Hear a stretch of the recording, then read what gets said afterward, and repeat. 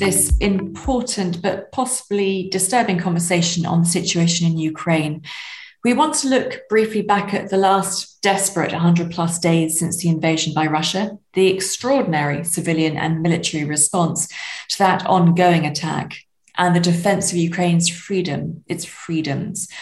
I do believe that this struggle, our struggle for existence, for freedom and against tyranny is quite comprehensible for any society in any corner of the world and in a planet, We understand with more and more clarity that our war is about security in Europe. It's not just about Ukraine.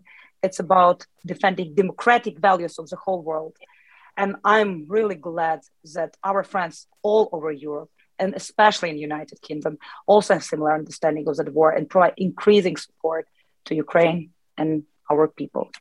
These 100 days, which started on the 24th of February, made me for sure, and I'm certain that many other people feel 100 years older. It's as if we have lived through generations and generations.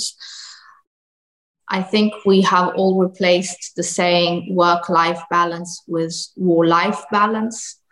And we have learned many things about ourselves. We have discovered strengths we never knew we had.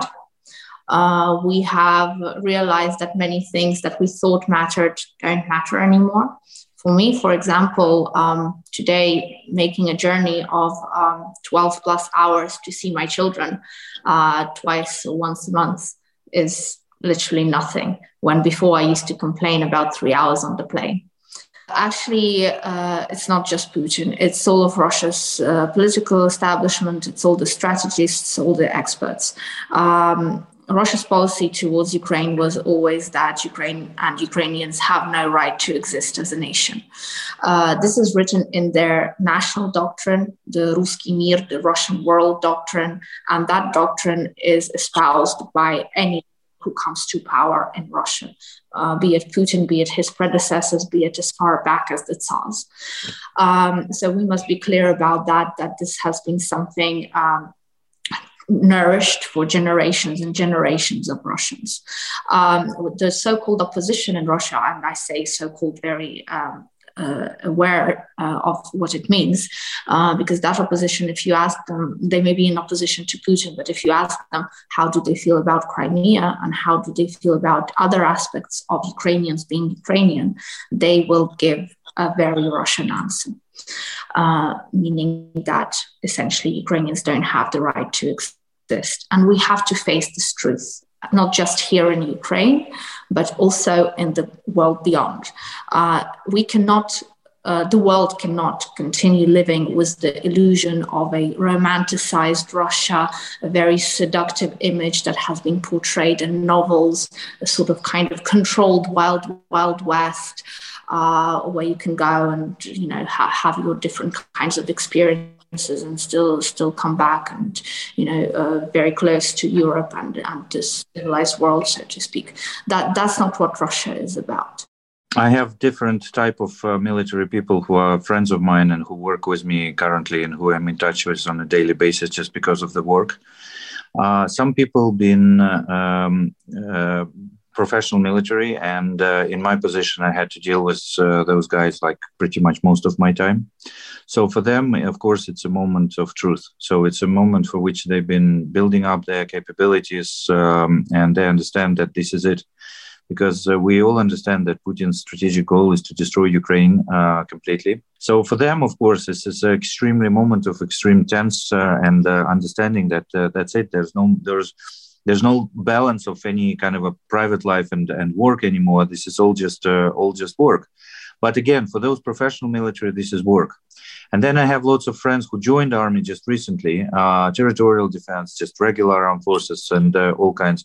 For them, it's the moment when many of them psychologically just, were not prepared for that yet because they had like civilian lives. Ukraine doesn't have plan B, unlike Russia. Russia's switching from one plane to the other all the time. So they started with trying to capture Kyiv, then they switched to other cities, then they switched to east, etc., etc. They're trying to find a way to at least achieve something. Ukraine doesn't have any plan. We just need to get them out of Ukraine, and that's it. and understanding that there are homes at stake and families at stake and everything. I mean, it's obviously we very well know what this is all for. And for me, this war is a conflict of civilizations. I think this is the existential war. And the stake in it is whether Ukraine will exist or vanish. And it's not only existential for the state, but I think it's also existential for each of us. It's also the matter of personal existence of each of us. I think that in these 100 days, we all changed a lot. And I think that on 24th of February, we woke up as a very brave nation. And the missiles were our alarm clock, which woke up us, and this braveness in us. I would divide Russian narratives into two categories. The ones are the permanent, the core ones, and the second are more dynamic and situated. First, I will talk about the permanent ones. The permanent one is to describe Ukraine as to talk about the one nation or about brotherly nations, and describe Ukraine as a younger brother who needs support and help from the older brother. This strategy also includes taking best from Ukrainian culture and brand it as a part of Russian culture. And it's also about building and working on the inferiority complex in Ukraine and calling Ukraine the little Russians. This is like more, and the part of this narrative is, of course, the thesis that Ukraine doesn't exist as a nation, as a country, and that it was created by Lenin. That was the quote of Vladimir Putin, as you remember. So these narratives, they remain for all the times, and they've been lasting for years. But the the worse narratives are taking place now, because shaking the Western support is now Russians' main goal. First of all, for reaching this goal, they use different narratives. First of all is that Ukraine has nothing to hope for and the West won't help and Ukraine will be left on its own. The second one is that Ukraine takes attention from really important global problems which the world has to solve. And instead of helping Ukraine and sending Ukraine all the money, all the aid, all the weapons, and all the attention, instead of treating all the countries and all the nations equally. The third one is that if the war is so horrible, then why does not Ukrainians start negotiation with Russia? Why don't they sit at this table of negotiations? This is very dangerous thesis, which I heard a lot during watching European TV, and this scared me a lot, frankly speaking, because there is nothing to negotiate for, because we were just living our normal life when Russia invaded our country and started to take our lands and started killing our people. And I guess this is the main situational dynamic narratives which Russia uses now. I'm from Kherson. This is a city at the south of Ukraine, which is now heroically holding on under the Russian occupation. And people in Kherson, they were mostly talking Russian. And for me, for example, I was born, and as I went to school, I always was using Russian language to express my thoughts, to write my text, everything. And what's happening in Kherson right now? A few days ago, all the communication there, they have all completely disappeared. The invaders cut off all the Ukrainian telecom operators and all the internet providers. And my friend has managed to download a VPN and call me. And he told me what's happening, what's going on there. The invaders are telling everyone that this is the Ukrainian army who cut off all the communications because they don't care about Kherson anymore. And moreover, the big car with a loudspeaker goes on and on in the city center and keeps telling through this loudspeaker that Ukrainian army has left you, you are abandoned and no one cares about you. So we offer cooperation and Russian passports. So come to military commandant's office and for further cooperation. The very interesting thing is that Chersonians, they laugh at this. And they hate invaders, and they were also laughing on a Russian TV reel, which described which passed off the queue for SIM cards as a queue for Russian passports. And Ukrainians, Chersonians, they're laughing about that because this is simply not true. They were standing for SIM cards because they cut off all the communications. But this is the funny thing, but there is also not very funny thing because FSB agents there in Kherson, they are looking for all the people with the slyest pro-Ukrainian position. And then they took them to the commandant's office and these people just vanish. They just disappear. So now Chersonians have to,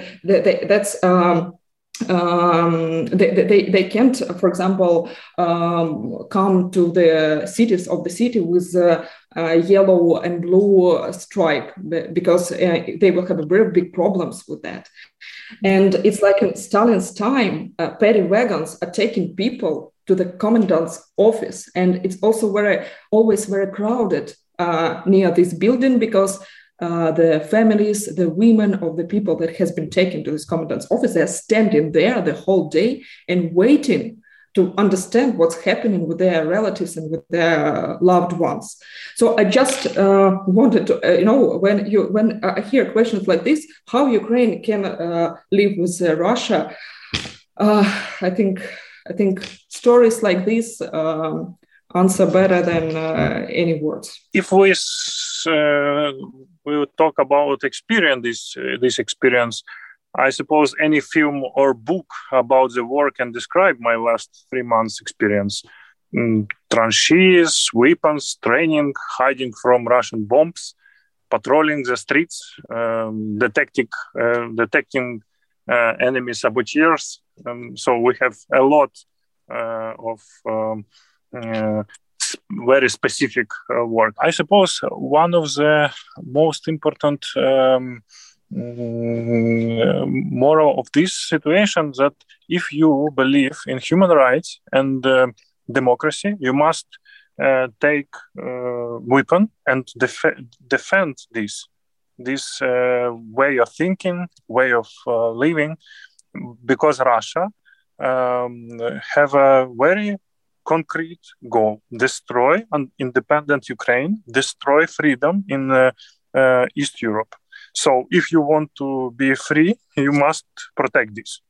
A lot of people in Europe don't believe in this now, even now. They believe in gasoline price, yes, but not believe in this war. So it's one of the important moral of this situation. About identity. I suppose history become more significant for Ukrainians in this situation because millions of people realize that warnings from the past were not in vain. The bloody Russian Empire decided to subdue us by force, and we woke up with centuries of experience of resistance and struggle. But now, after 3 decades of experience of freedom and political independence, no one is surrendering without a fight in Ukraine. I believe in this, and I feel this here in Tranche. Gone are days when they could just deceive and assimilate us, the way that they did with Tatarstan people, Chechens, Bashkirs, Kalmyks, and others. We don't want to be slaves whose freedom, dignity, language, and culture are gradually being taken away. This resistance opened a new page in the realization of our identity, I suppose. It reminds me of the history of the Jews during World War II, when millions of them felt very clearly their identity and its value when the Nazis started killing them just because they were themselves. Now Putin has announced to the whole world the final solution to Ukrainian question. And Ukrainians around the world have felt that they are under threat and that there is no place for compromise, which some talk about frankly fools in the West and in the East about this compromise. We stand with an ultimatum. Either we stop being ourselves and live or die.